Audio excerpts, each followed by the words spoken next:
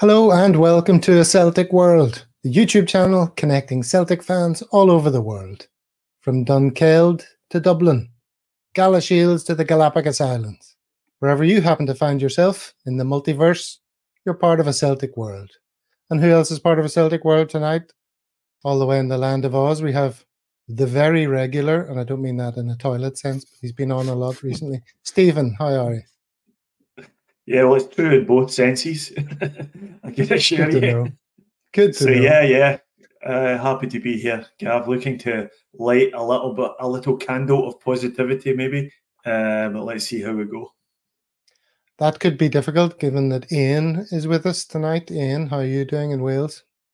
Yeah, Croeso, welcome to Wales. I am doing okay, all things considered. I'm looking forward to the positivity that Stephen's going to bring. I'll be amazed if he's found some, but yeah, let's see. Well, there may be a wild card of positivity because we welcome for the first time joining us, Sean from Singapore. How's it going, Sean? All good, guys. Thanks very much for having me. Really looking forward to the show this evening. Just finished work here, so looking forward to talking all things Celtic. So Sean's a big noise in the Sing Tims CSC. Regulars of the show will recognise him because we had a pint together, didn't we, and filmed that. Bit of a blether at the Hearts game.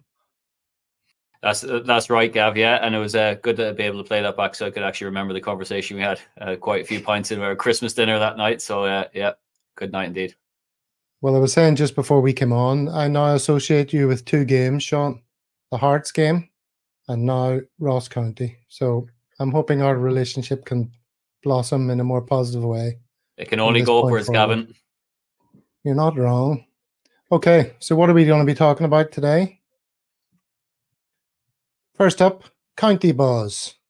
That's our review of the game. See what I've done there? A little bit of a clever play on words. Second, we're going to discuss the fact that we chose that game for some reason to do our first ever watch along.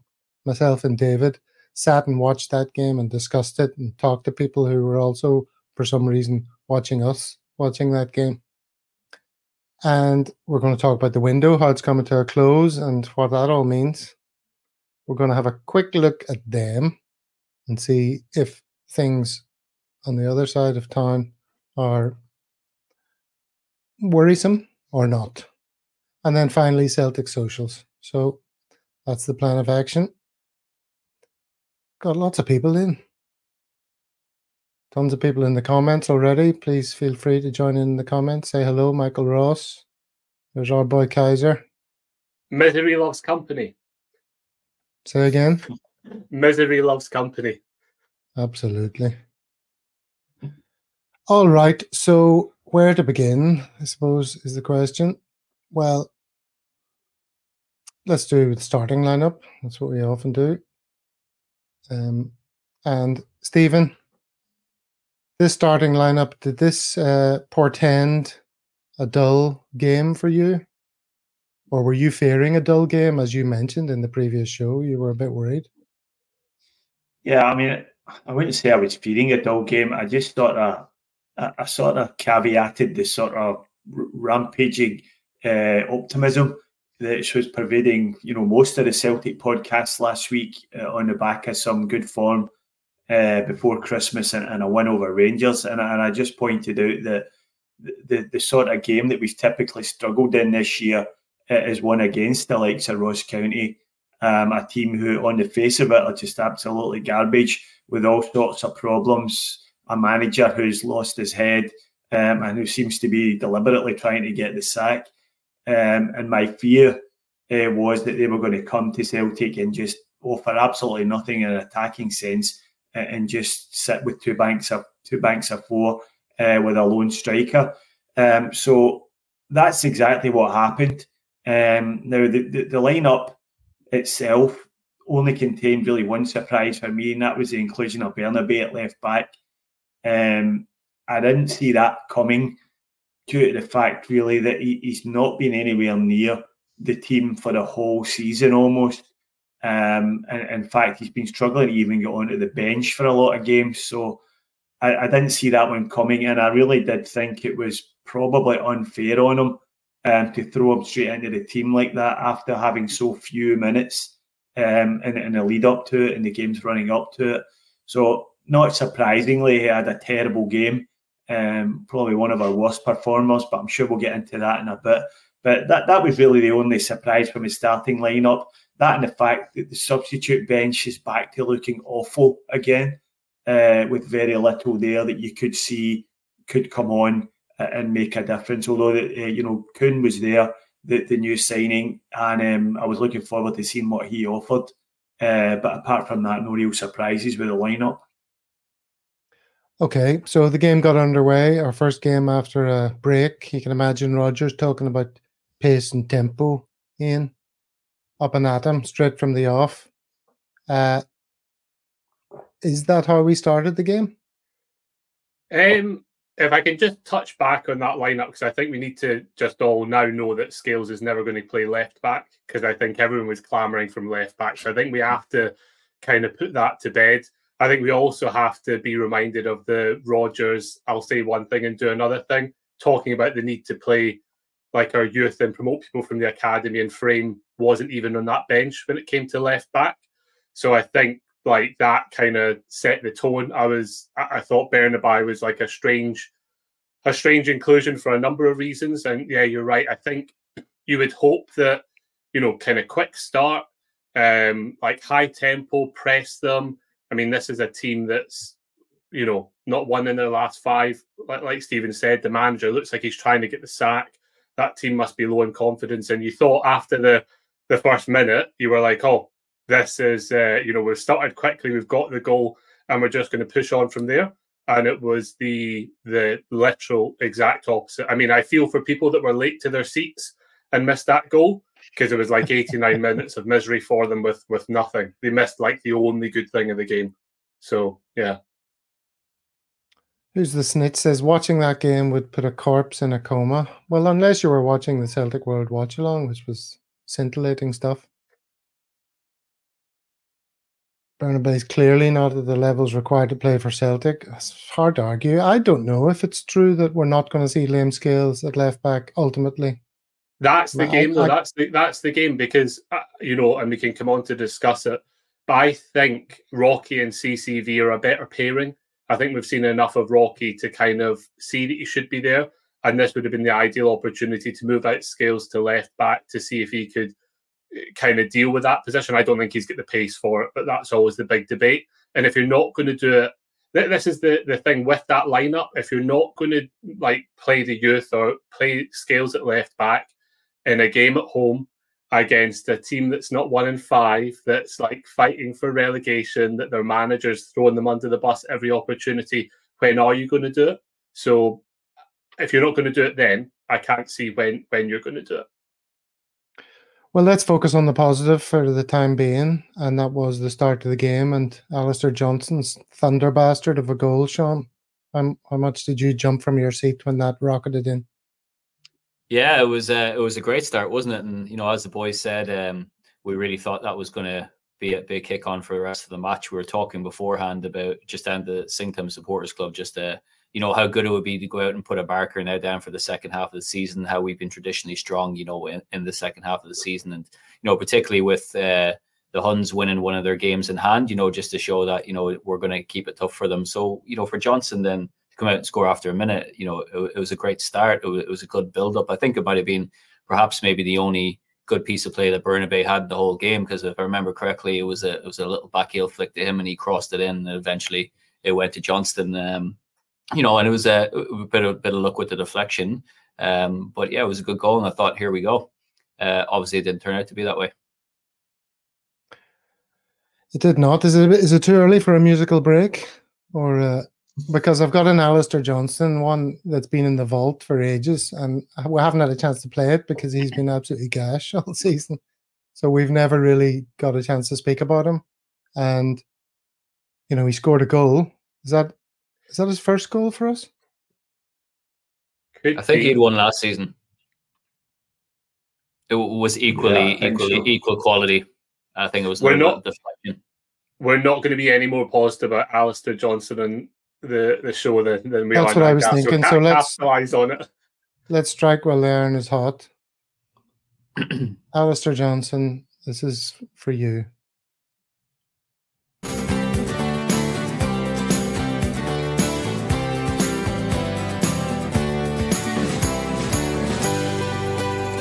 The boy who plays on the right side plays with passion and pride. From Montreal he's high.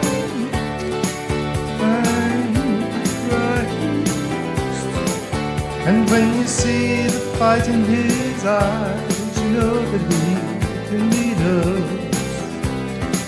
With his Canadian sound bites, he's loved by Legion. And his mum's from Newton Arts. There's not too many Tims there. They would all be up in arms if he ever set foot there. AJ, AJ, AJ, AJ. The boy who plays on the right side plays with passion and pride. From Montreal he signed. Thank you.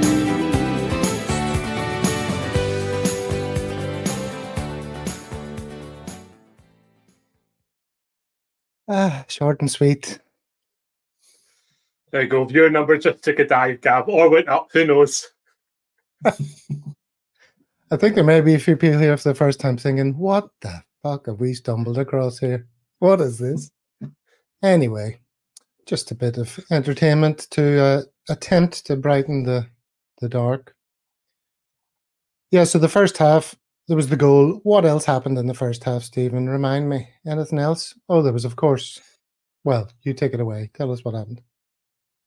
Yeah, we had the farcical situation of us missing a penalty, and then VAR ordering a retake, only for the penalty taker to do exactly the same thing again, into exactly the same spot in the goals, and missing it again.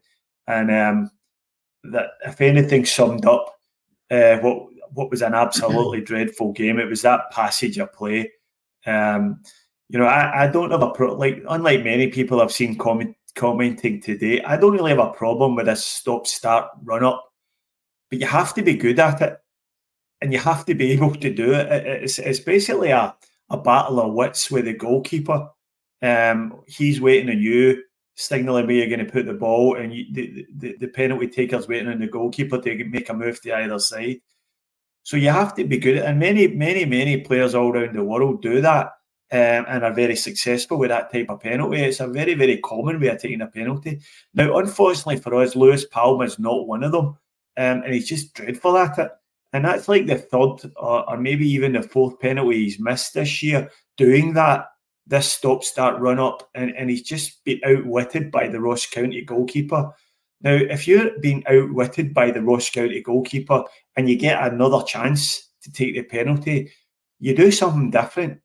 You stick it in the corner, or you hit it as hard as you can down the middle of the goals, or something like that. You don't try the same thing again, because you've already proved that he's got the measure of you. So to me, Palmer should be. I think he should have been substituted shortly after that. It was such a disgraceful thing to do, and so poor. So he shouldn't take another penalty for Celtic. It's as simple as that. We have to find someone else who's slightly better at penalties and just can learn something from ones that he's missed. But that was just disgraceful. I couldn't believe it. Sean, you're wearing a Celtic training top, and I know on Mondays and Thursdays you're often playing football rather than talking BS about it. What's your penalty technique? Well, I'm a left footer, and apparently left footers can't take penalties. I normally just run up, hit it as hard as I can, put the head down, normally right into the middle. Normally right into the middle. See, I mean, that's an Irish way of saying it, I suppose. It was exceptionally annoying, wasn't it, Ian? What's your theory behind why we don't have a designated penalty taker, and why Kyogo's? And we've talked about this before. I mean, we're going over old ground, but have you anything new to add to that conversation? I think the problem is, first of all, can I say with the penalty, I think it was ridiculous that the Ross County player didn't get a yellow card for starting in Callum McGregor. Like any other game, that's a yellow card. But there was a series of weird things again with the referee where he's not booking people and getting in the way of our play and stopping shots. You know, that's another discussion, but I just thought I'd bring it up. I think with Pam, I'm going to defend him a little bit in general because he has taken a little bit of heat. He's an arrogant player, and that is both his blessing and his curse. When it comes off and he's on form and the fans are on side, I think we will see the best of him. I think when things aren't going so well and there's a lot of pressure, I think that arrogance can come back to kind of bite him in the arse, which it did here, because he should not have. His arrogance means that he's putting it in the same place again. And the weirdest thing for me is the guy can smash in a free kick, whip something into the top corner. He's got all the ability to take a run up and put that in pace in the top of the corner. And he's taking these daft run ups. And obviously no one's telling him to stop doing it because of the penalties he's scored. There's been a couple that the keeper's almost got to as well. So it's not like he's been taking amazing penalties. But then you look at, I think Kyogo missed one or two, didn't he? I think McGregor's missed one or two because people are saying, why is the captain not taking up to step up these? I find it weird that we don't like take them all at Lennox Town and then there's a standout penalty taker. I would like to think that that's taken place and there's just no standout, and that's the problem. And the other thing that kind of makes it worse is with Juranovic, we had a guy who just put them in, you know, time after time with pace and power, and that's kind of in your recent memory about it. Okay, so what about the second half then? Who's going to talk us through the second half? Back to you, Sean. I can't remember much about the second half, to be honest, so refresh my memory. Yeah, you give me the tough question. Well, I think it was just more of the same. You know, Rodgers came out at the end and said, you know, it was a much stronger second half. I mean, the only real chance I remember note is CCV off the corner. A good header. It was a good save by the keeper, just stuck his hands out. But, you know, apart from that, we just really struggled to break down their low block, and there was a lot of toil and a lot of sideways movement, not real that intensity and tempo that, you know, that Brendan was talking about. So, and then, of course, then we look at the last kind of 5 to 10 minutes when, of course, the crowd are getting more anxious. And how many times have we seen this at Celtic Park where all of a sudden we're just under inexplicable pressure, you know, and there's a couple of chances there towards the end, a weak shot kind of to Hart's right, which he saved and he should have saved it. And then the boy also had a chance in a half volley right towards the end, which he put over the bar. So, you know, it's that mentality thing, particularly when we're trying to close out games in the last 5 or 10 minutes. I think that's what I've seen on Saturday, and, you know, arguably even against Rangers, it was the same thing, wasn't it? So I don't know how we keep getting ourselves in those positions, but that big game mentality, or that mentality to see games out comfortably, it wasn't there on Saturday night for sure. And like, it's one thing for us to not be able to break down a low block and all that talk because of our poor passing and stuff, but Plunge McNugget here is right. Ross County played decent football and were confident. How 100%. How did we allow that to happen, Stephen? What did we do wrong that created the circumstances for them to play well, be confident, knock it about, and nearly score? They kind of deserved a point, really, if it wasn't for the penalties. Well, there's a couple of things go on. One is as the game drags on, as Sean mentioned there, the crowd get a bit angsty. The players start to panic, and things start to go a bit south from there. But also, all they do is stick a big man up front and just shell long clearances up to him. And they always get a lot of joy against our defence in terms of holding the ball in and bringing players into it. Now, teams out with us in Rangers are you know, they're pretty poor in the Scottish League, but they're very well coached. They spend a lot of time trying to work out what they do against Celtic to nullify our threats. And you could see that Ross County had been working on that game plan. They just man-marked Callum McGregor out of the game. They pushed everything wide and felt as if they could deal with any crosses into the box. Our product from our wide play was just so poor in terms both wingers were just awful, both fullbacks were just awful, and we got nothing at all from the wide areas. The amount of crosses that sailed over the goal out for a by kick or even out for a throw-in some cases just so bad, really, really poor. And that's where our play fell down. And then towards the end, as Sean mentioned, they got their 2 chances. And I've watched the one in particular where Jordan White should have done better when he forced the save from Joe Hart. That all came from David Turnbull giving the ball away on the edge of Ross County box. And Bernabei diving into a tackle and getting spun by their striker, by their winger. Now, at least Turnbull actually made an effort to get back in and chase the guy down the park, but Bernabei just gave up. He just stopped running and started jogging back. Scales then dives in as well and gets done. And then the next thing, we're short of numbers at the back. The guy gets a square ball to Jordan White, and he should have scored. He definitely should have scored, and a better player would have put that away. And we'd have been probably, as you say, Gav, we'd have been deservedly getting in 1 each. And, in terms of positivity out of the game, that's the one thing we can be positive about. We won the game and we got the 3 points when we probably didn't deserve it. And certainly the performance didn't deserve 3 points. So I think teams are just working us out far too easy just now. And the lack of quality off the bench, the lack of anybody able to come on and make a positive difference to how the game's going is just absolutely killing us.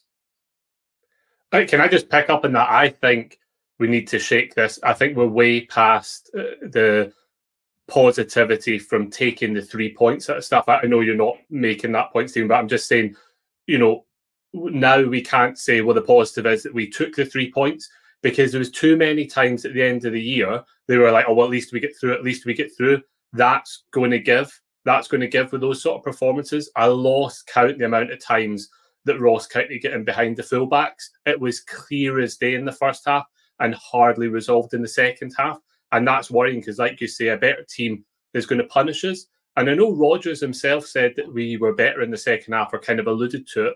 But I would say it was probably worse in the second half, because that was a team that had a halftime talk from Rodgers to pep them up and do some changes without the penalty miss and without Bernardo missing a sitter. So it was actually worse, and Ross County could have equalised. So I thought the second half was arguably worse, because they'd had the team talk and Rodgers had the ability to make some of the changes. So I think it was worse the second half. And I would ask the question back: what team at the end of that looked like they were low in confidence, without a style of play, in a relegation fight after not winning in 5 games? Which 2, if you'd watched that 90 minutes, would you say were that team?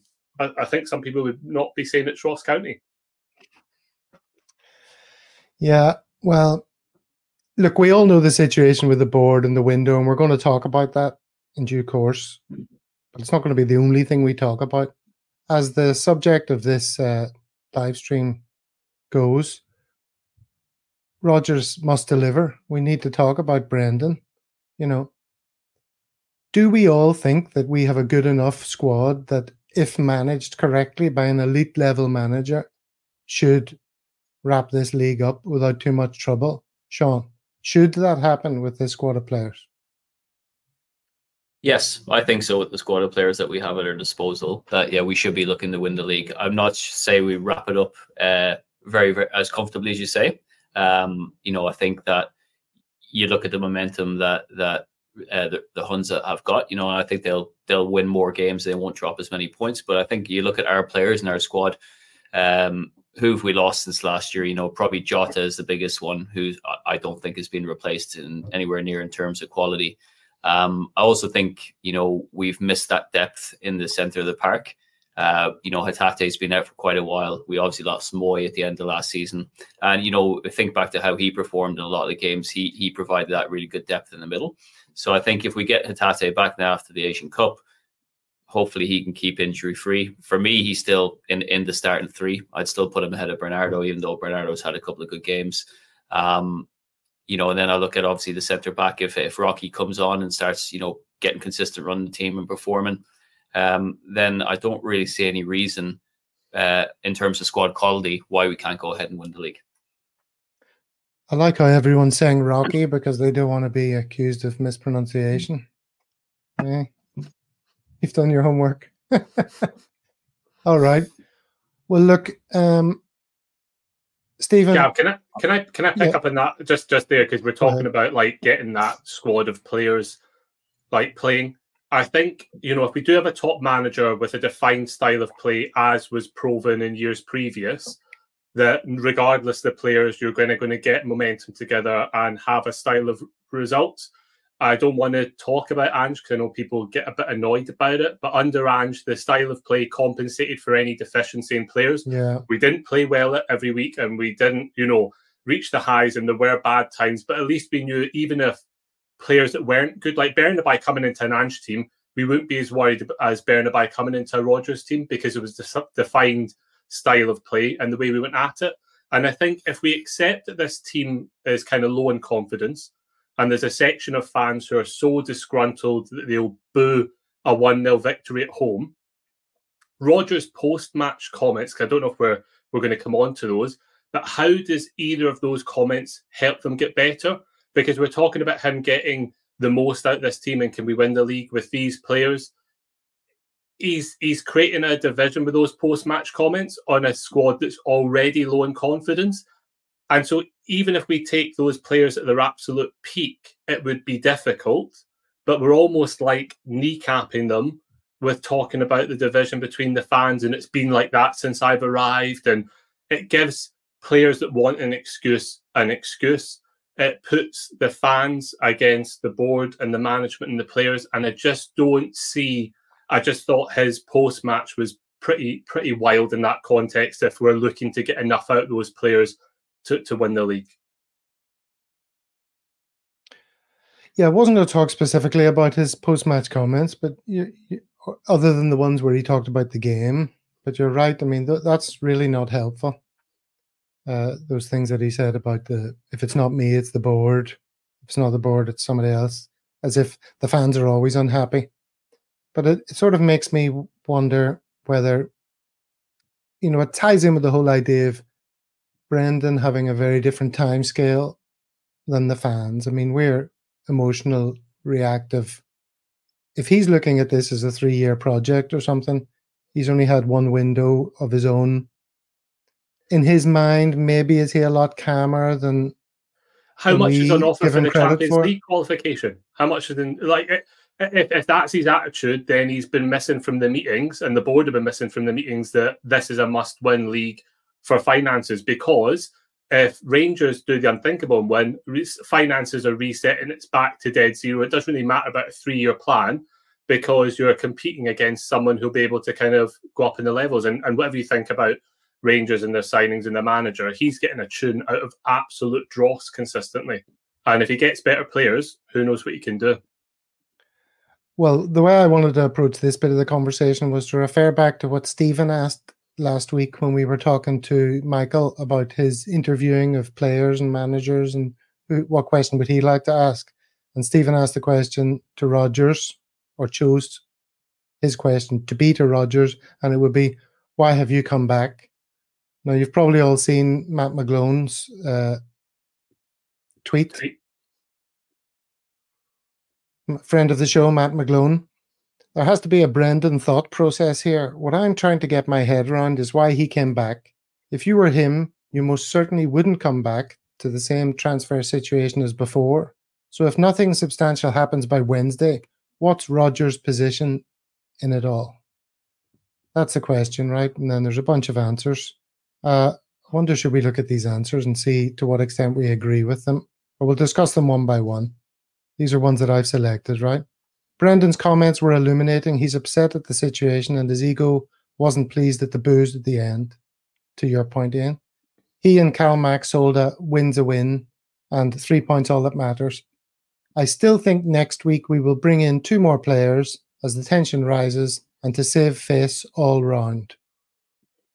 Stephen, do you go along with that sentiment and hope? No, not at all. And, the simple fact of the matter is I don't know. I don't know the answer. I don't know why Brendan Rodgers came back, and I don't know what his thought process is. I'm entirely in line with what Matt McGlone's saying there. It just beggars belief that we're back in this situation again, with funds clearly being withheld from the team. And you would almost swear that someone was deliberately trying to undermine the manager, which is pretty much exactly what happened during Brendan's first spell at the club. Now, I agree with what was said about Brendan's post-match interview, and I'm a big Brendan Rodgers fan. I was delighted when he came back. I thought we had struck gold in the post-Ange period, but his interview after the game was deeply worrying and troubling, and he seems to be like hitching his wagon to the board in any future conflict with the fans, which is surely coming down the road. And in that, there's only going to be one winner. Brendan has no goodwill with the fans built up. There was plenty of fans didn't want him back at all. Plenty accepted him back under duress. And a lot of people are just waiting on the first thing to go wrong, and they'll just go for the throat and savage him. So listening to that interview by Brendan Rodgers, and this is coming from a guy who likes Brendan Rodgers, I don't think he's got long left in the role. I think he'll be gone potentially within a matter of weeks. I think the situation is now as untenable as it was the first time around, and he's not doing himself any favours with that sort of interview. Wow. I think he's just annoyed and frustrated. I don't think he wants to go down the same road again, but complaining about transfers coming in. Otherwise, it's just a load of the same old stuff, and it's going to reflect badly on him. But I would love to have half an hour in a room with Brendan and just chat to him and say, what did the Celtic deputation who came to Mallorca, to your absolutely lovely holiday home there, what did they say to you? What did they promise you? What was the assurance he's given to you? And have people gone back in their word? Because what's happening just now just doesn't make any sense at all. Okay, well, let's keep reading these comments. Here's the next one. A window that has Asia Cup and African Cup of Nations ongoing, 2 massive markets for us. He signed for 3 years, 6 windows. The CCV deal is long-term planning. Calm down, everyone. You should remember the 90s. You should remember the 90s more than most, Matt. Now, for the sake of balance, I'm going to come to Sean for this because I don't want to put words in Sean's mouth. But I think perhaps Sean takes a longer-term view of these things. Sean, are you... Yeah, I don't know. I always try to look at it. I'm always very wary of overreacting, particularly when we're not doing well or particularly in a January transfer window. I think if you look at these things historically, look, we know that if Celtic or any club, it's notoriously difficult to get quality in. And I think our squad, as we've addressed here earlier on, is big. And, there's not the depth of quality which we would want. And for me, I would hate to go down the road of just getting 2 players in this week just for the sake of getting 2 players in, even if it was a left back and a goalie, if they're not the required quality. Lots of clubs were the same. Atletico came in for Matt O'Reilly. There's other clubs sniffing around. There's no way that we want to lose him. And other clubs will be the same for players that we're after as well. So I think we have to acknowledge what the reality of the January transfer window is. I'm not saying that is the reason for what's going on behind the scenes. I don't know what's going on behind the scenes. You hear a lot of stuff across all social media, and I've had a few crackers this week that have come through in WhatsApp groups and stuff about what's allegedly happening behind the scenes at Celtic Park. So I think you need to take everything a little bit with a pinch of salt. And if we manage to get another player in and they're of the quality, then I'm all for that. But I think really summer is where you get your quality business done. And if we look back at probably the Ange era in the first 2 windows, he did remarkably well. I think he benefited obviously from his direct knowledge of Japan, and that's how we got the 3 boys in right at the start of the January transfer window. But historically, you look at it, not just the Celtic and other clubs as well. It's very rare now that clubs are going out and buying rafts of players during this time. Well, there's a lot of conflicting views here. Look at Frank there. Cam Doon, Fafissa. Rodgers is no going in a matter of weeks, Fafissa. But for sure, if he loses us the league and the 60 million quid that goes with it, then yes, he certainly won't be with us next season. Plunge McNugget. Rodgers was forced out the door last time, and it's happening again. And it's all down to paid well. Back to these comments. Here's one more positive one before we return to what everyone prefers. He and the board think longer term than most fans, and it would seem yourself. This is in response to Matt's original tweet. Summer, he was only in the door, so probably needed time to assess squad. This window, it's hard to sign players at right price who will improve team. Lack of signings is frustrating, but have patience. It's long-term project. That's Mark, who doesn't like using the word the or a. But, okay, so that's a more positive one. If I could just jump in there, Gav. Yeah, go ahead. Anybody saying, there's not a lot of teams signing players in January, yeah, that's true up to a point, but there is a team across the city who are signing plenty of players. Now, you can argue, whether these guys are the quality that we'd be looking at or not, but it makes a nonsense of claims that you can't sign players in January. And we've also done it ourselves in previous January transfer windows. In some cases, we've had the players in before the window's even open. So it's just not true. And there are very few clubs in Europe in the same financial situation as us, i.e. with a huge pile of excess cash just sitting there. And if there was any of these clubs in a race, a two-horse race for a title, which is neck and neck now, no matter what anybody says, it's a 50-50 shot whether we win the league or not. And to be sitting there with the guts of 100 million in cash and just refusing to spend it on a single player to improve the squad. And I really don't care about the size of the squad. That's not my concern. That's the concern of the recruitment team who recruited a big bunch of cheap players in the summer who are not up to the standard required to play for Celtic.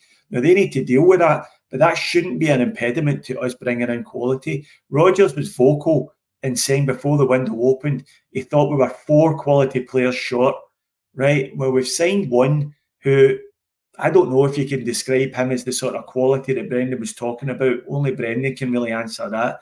But we're still waiting on these 4 quality players. So has Rodgers changed his mind? I don't think so. I think he will be frustrated and he will be disappointed. And it's one excuse after another you can see coming through in these tweet replies about how difficult it is in January. And I'm sick hearing it, to be honest with you. I'm sick hearing it. Stephen, with the Kuhn thing, Kuhn even alluded to in his interview that it took about a week longer because of other issues, which was reported that we were haggling over like 200k with all that money. Kuhn could have been in a week earlier to get integrated into the squad and stuff like that. And that won't be an isolated incident. Do you know what I mean? The guy, I mean, I'm going to murder his name, Gav. Yeah. That was the same story, wasn't it? It seems like we were haggling over him in the summer. His value has now gone up because he's had a good season and the team's in the title race. And he's now seem to be haggling over it again. What happens if they win the league? Will we be able to afford him, or will he go to some English fodder? So with this people, I think, look, I think I'm maybe a little bit negative and I can appreciate that, but I do think there is a section that kind of need to wake up because the same things are being repeated, and under Ange they were kind of papered over because he had the style of play and he really did work with what he had. I don't know if Rodgers is going to go in the next couple of weeks, but I can tell you if he doesn't get his players in this window and then we drop points in the next 3 tough away games, I wouldn't put it, I wouldn't rule it out, because it's going to be utter chaos if quality isn't brought in and we drop points in a couple of the games. It will be this will be mild in compared to how it could be in 2 or 3 weeks. Jeez, oh. Okay, let's go back to this last one of these. I think it's the last one. In answer to the question, why did he come back? Richard Murphy says, I reckon he wanted to redeem himself, figured it would be a doddle again. Since found that he's having to work twice as hard to win over support, and despite what the board might have said regarding funds, we don't have the infrastructure or right people in charge of recruitment. Does that hit the nail on the head for anyone? Yeah, I mean, that mixed with his arrogance. Absolutely. I think the club is completely bereft of talent. It's completely bereft of vision. And I think, leave Brendan Rodgers out of this for a minute. I think we're completely bereft of any ideas about how to take the club forward. We just have no one there.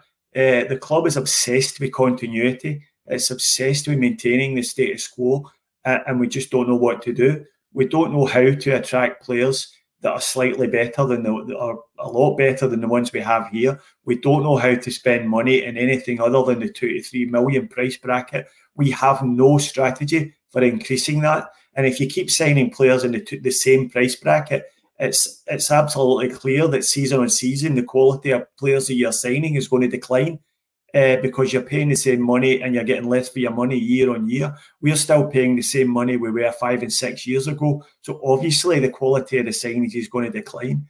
The first sort of person we had in the club who looked as if he had any ideas for something fresh was Don Mackay, and he was chased out the door after a month or so. So we have no one there. If anybody can tell me someone who involved or employed with the club who has a track record in improving sporting organisations or developing sporting organisations or, growing transfer strategies or anything like that, or managing scouting networks, we just don't have anyone, and it's all built on nepotism and cronyism.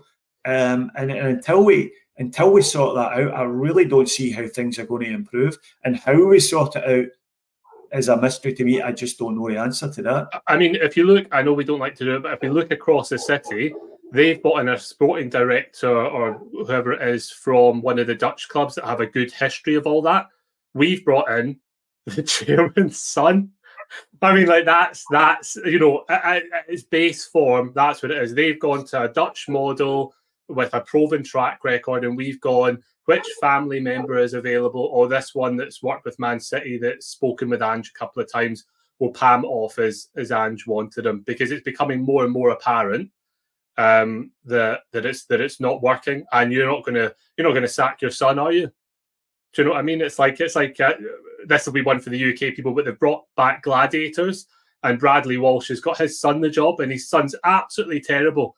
He'll be there as long as that show's there. And I get the feeling that Mark Lawwell might be at Celtic as long as Peter is. In answer to Kaiser's question, it's my neighbour's dogs that are going mental. So I'm going to share this, and Stephen's going to read it. Well, I might need to put my glasses on for this one. Can you make that a little bit bigger, Gav? I'll take it over. Okay, I'll do it. Oh. Yeah, go ahead. No, I said, seeing so many Celtic fans out there slating Rangers for the business they've done this window, it absolutely blows my mind. Rangers have signed 3 young and very exciting talents who will drastically improve the squad, whilst we're sat here with zero intention of signing anyone. Mohamed Diomande is one of the most exciting prospects in all, not just Danish, but Scandinavian football, and Celtic fans are slating them for it. Don't get it. I really don't. If we made that signing, I'd be absolutely buzzing. Rangers' scouting system is so much more exciting than ours. It is unreal. So, Sean, I told you before or yesterday when we were doing the sound check that I'd do my best to keep it positive today. How's it going so far? Yeah, say we're probably about 50-50, aren't we? Yeah, so look, we don't know much about these players that they're buying, right? But they're buying players. They're getting people in the door. He seems to be quite highly rated, that Diomande. And now they're talking about this guy, Jefte Vital, a Brazilian left back, and Oscar Cortez, a Colombian right winger. At least there's things happening there. No, yeah, I know at least there's things happening, but we do have to take the context of we'd be annoyed if this was the quality that was coming in based on Rodgers' comments. Diomande is like a different one. He is like, but then that maybe falls under the prospect category. I think the real reason that people are annoyed is that they are bringing players in, and Voldemort, it looks like he's able to get a tune out of like rubbish players. So any players with potential, is a fear that he actually might make them better, and that team might get better. But I think for us, if we were signing the guy from Lons and the Brazilian guy, I don't think we'd be happy with that. Enough people were already critical of Kuhn. So I just don't think we'd be happy with that. Diomande is a different one, but it's a potential signing, which apparently we're not making anymore. Yeah, it was interesting to see the guy describing Diomande there as the best prospect in Scandinavian football. But I thought that was Odin Thiago Holm, apparently, when we signed him. So, or Lagerbielke. Yeah. So I don't really think that there's anything really to worry about in the guys they've signed, albeit I don't know much about any of them. But I think it's just, as Ian rightly said there, it's the fact that they're trying to be proactive in addressing issues with the squad. And let's not forget here, their squad's bigger than ours. They have more players in a first-team squad than us. They've just come off the back of a dreadful window where they signed a whole load of terrible players. But that's not stopping them signing more players and trying to address the problems in their team. Whether they're successful or not with the guys they're signing, who knows? Any transfer can be a success or a failure. But if you don't sign anyone, then you're not going to improve. If you've identified a problem in your team, like we all have, we're so short in positions like left back. We're so short of a backup goalkeeper to Joe Hart. And the only reason we've got any kind of striker available to us at all is because the Japanese manager didn't pick Kyogo for the Asian Cup. Can you imagine the state we'd be in if he had? Because, that was a surprise. Everyone thought Kyogo was going to the Asian Cup. We'd be sitting here with Rocco Vata playing at centre forward for us. And that's something that's completely out with our control. That's something that our external manager decided not to do and has benefited us. And it just all smacks of a complete lack of forward planning.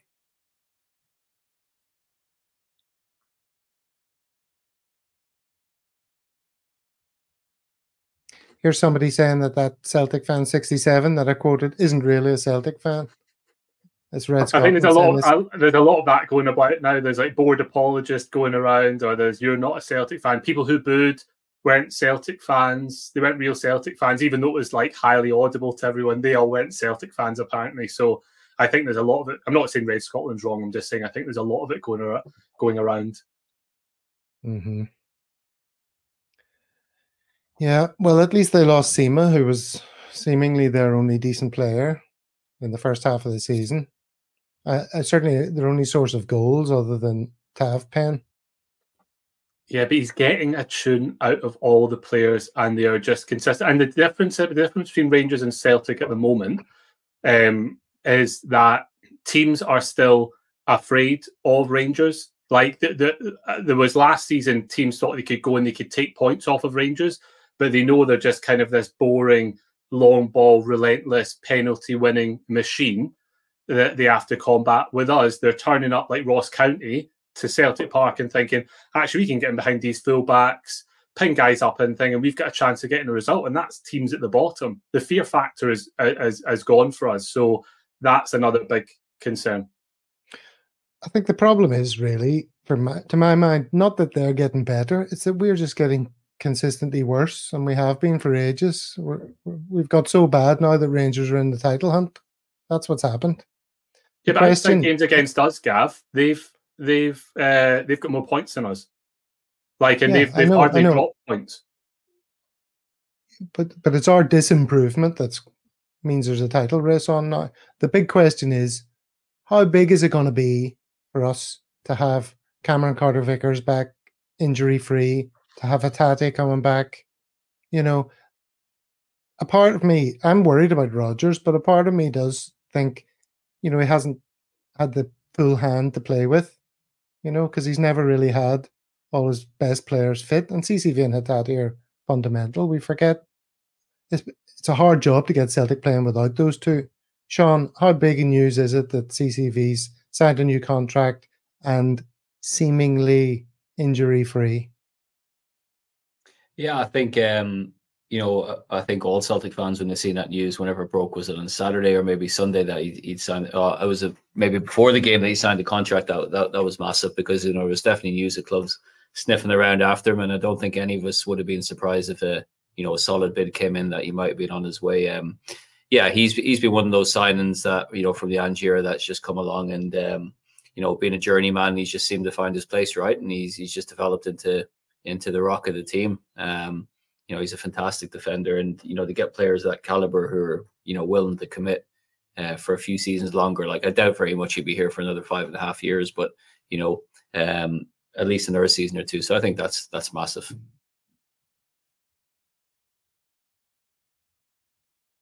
And I don't know if anyone caught the incredibly insightful interview on Celtic TV where we learned 3 fascinating things. 1, he's happy to sign a new contract. 2, he's enjoyed his time here. And 3, he's looking forward to the future. So hold the front page. It's amazing what a pro interviewer like Jerry McCullough can tease out of people, isn't it, Stephen? Yeah, it's insightful, isn't it? I mean, I've watched a few Cameron Carter-Vickers interviews, and he's not the most he's not the most willing participant. He's got a touch of the Aaron Moyes, I think, about interviews. So, Jerry McCullough is a pretty terrible broadcaster, but he had his work cut out for him there. So yeah, I'm glad he signed a new contract. For the point of view that if we had tried to sell him this transfer window or even in the summer, I don't think his value is at its peak at the moment, coming off a very injury disrupted season. And I think some of the figures getting kicked around that we might get for him were very, very optimistic. So I think he's worth more to us in the team than he is than what we'd have got from selling him. So for that point of view, I'm happy he signed a new deal. And I think getting back to your earlier point, I think it will make a difference when the Asian Cup's finished. Hatate is a quality player and will make a difference coming back into the team, even if he's playing off the bench. It takes David Turnbull one step away from getting any minutes.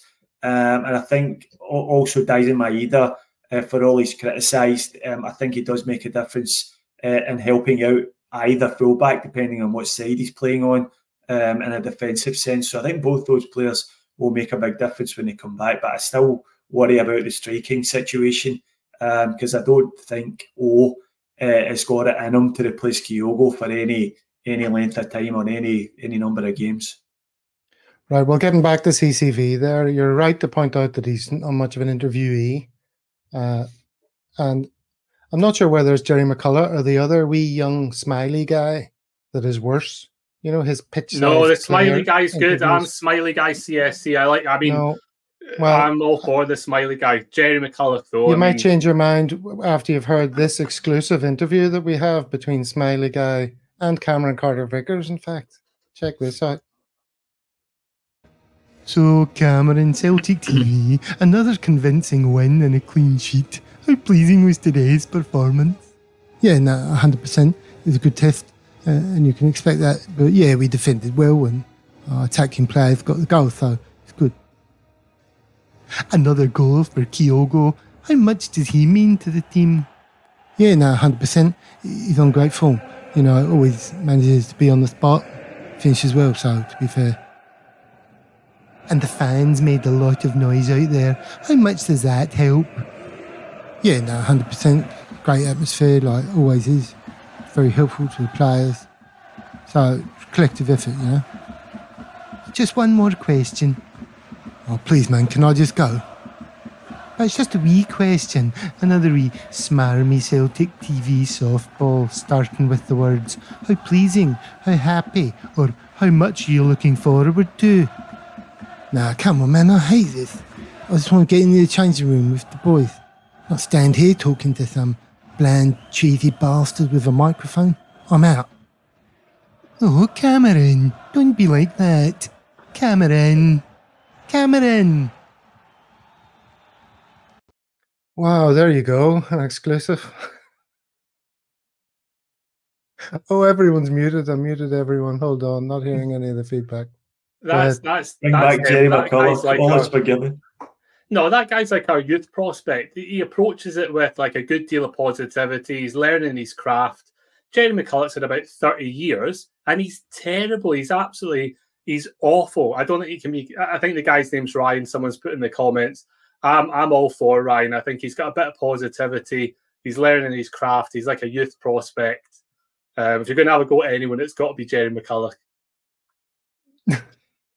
And he did some great wee travel logs when Celtic were down here in Australia, which I very much enjoyed. He was doing the sights of Sydney and putting wee videos up on the Celtic website. So I very much enjoyed that. So I'm with Ian. Leave wee smiley guy alone, Gav. Well, it wasn't me. That was just an exclusive interview between Smiley Guy and CCV. All right, well, at least that puts a wee smile on our faces, makes us a bit more Smiley Guy. All right, so Why don't you talk amongst yourselves while I set up Celtic socials? If you have anything more to say before we move on to those, about any of the subjects we've been discussing, I'll throw that to Ian. Nothing positive. Someone did ask me the question. They said, if we hadn't got that deflected goal, would the boos have come at half time? I think the boos would come at half time. Sean, you're saying you're positive. Do you think we'd have gone in without any audible boos had we been 0-0 with that performance? That's a good question. I don't know. I think maybe the boos would be reserved for the end. I don't know. I'd be surprised. You reckon we boo them off at half time? I think it's getting to that. I think it's getting to that stage. I think it was that bad, and there were so many poor performances. And then, had that happened, I would have been worried about us even getting the result, because the confidence would have taken a right bashing. Given the fact that not long before half time, Joe Hart made an absolute arse of a corner, and then they hit the bar. That would have been fresh in the minds of the fans. So I think it would have been. I agree. I think it would have been toxic, and I don't think, just get back to something I said earlier about Brendan being gone in a matter of weeks. I do actually believe that, and I think if we lose any ground to Rangers in the title race and we keep turning in performances like this, the atmosphere will turn toxic very, very quickly at Celtic Park. And when that happens, we've seen it during the COVID season. It's very, very difficult to turn things around. And if we lose the league to this Rangers team and sacrifice the new format Champions League money, then I think, as well as Brendan Rodgers will go for sure. That will take care of itself. You just can't retain your job under those circumstances. But I think there'll be much unrest among the fans, mainly directed towards our current chairman. Okay, let's move it on then to our Celtic social media choices. This is yours, Ian. Would you like to talk us through it? Yeah, it's always funny to see a Rangers fan getting tackled and falling over. So you're asking for some positivity, and I think this was the positivity. Someone in the comments put dive, and I said, well, yeah, he probably thought he was playing for his team.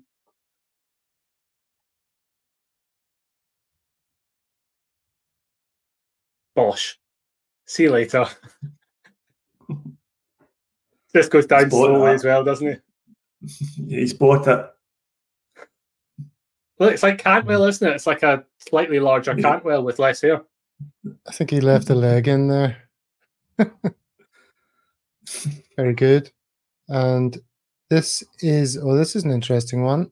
This is Stephen. Talk to us about this. Yeah, so this is a picture dating back to 1988, and it's a picture of the newly formed Irvine Number 1 Celtic Supporters Club, which I was a member. Now in this picture, you can't make me out, but I am at the back. You can just see the top of my head. And we're here. I was 19. Say that again. I'm just trying to work out where you are. We can't see anything of your face. Yeah, it's just the top of my head. You would swear it, there's no way of telling it was me, but I was there. I do remember the day that picture was taken. I was 19, so many, many years ago. The picture was posted on Twitter there by a guy called Pat Quinn, who's got a very interesting story to tell as well. Pat was the founder member of the Use No Celtic Supporters Club, which was based on Sakhalin Island, which is an island just off the east coast of Russia, where Pat was working at the time. So Pat's a good mate of mine from back in the day, and yeah, it was good to see that old photograph. I've seen it a few times down through the years. It always makes me laugh. Well, it was good that you said that, because I had it all teed up to show people where Sakhalin is. It's this Russian island north of Japan. And as you say, that's where Patrick Quinn is, if you hover over this. Founder member of the If Yous Know the History. See what he's done there? It's a fantastic so there's a guy who, that, isn't it? There's a guy who likes a little jeu de mots, and he lives in an interesting place, and he set up a CSC. Surely he's a perfect profile for a Celtic world. Patrick, I think so. if you're watching, I have just sent you the link to this little snippet to see if you'd be interested in coming on, because it does sound like you've got a very interesting tale to tell. And the Irvine number one Celtic supporters club started in the mid 80s in the town of Irvine, which is not a place very well known for Celtic fans. It's a very Rangers dominated town, but it went from strength to strength all through the 90s, through the dreadful period for Celtic. They were taking 4 supporters buses up to away games, and they actually had the foresight to invest a bit of money in a social club. They bought an old snooker hall, or they took the lease on for an old snooker hall, and set up an actual Celtic supporters club there, which is there to this day. And there's many buses when Celtic are playing down in Kilmarnock drop in there for the day. And if you happen to be in the Irvine number one Celtic supporters club, if you look at the engraved plaque on the wall, you will see my name engraved there as a founder member. There you go. If you know your history, it involves Stephen in Irvine number one. I forgot to show something there, which was in response to yours, Ian. You were showing an official being taken out. What's the best example of that we can remember?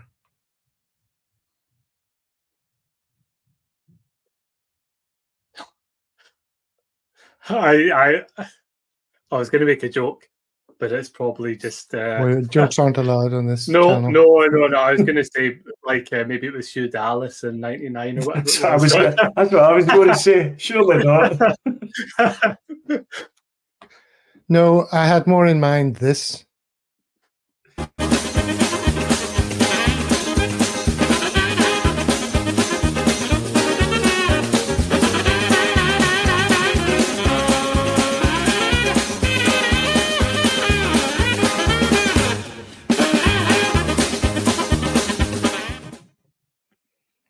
That's the greatest comedic fall you've ever seen, is it not? That's the correct answer. Yes, it's certainly less divisive, even though it was that neo-Nazi doing it. Mm-hmm. We all loved once upon a time, or most of us did. All right. Okay, well, on that comedic note, I think we'll wrap it up. We, I think, gave a good airing to the issues, but had a few laughs along the way, and that's the whole point of a Celtic world, is it not, Sean? Absolutely. Enjoyed it tonight, boys. Thanks very much. Well, thanks for being with us, and thank you, Ian, of course, and Stephen as well. And to everyone in the comments, loads of people. 900 strong on the live stream. Not quite. Not quite, but loads of people in. So thanks for participating. There's so many opinions out there, and, you know, there's a truth in them all. You know, whether you're a positive outlook or a negative outlook, I see truth in almost everything I read. And I'm just trying to keep myself more positive than negative, but it's an uphill task at the moment. But we'll have to see how things work out. And we look forward to Thursday, and we'll catch up with everyone then. Okay? So hail, hail.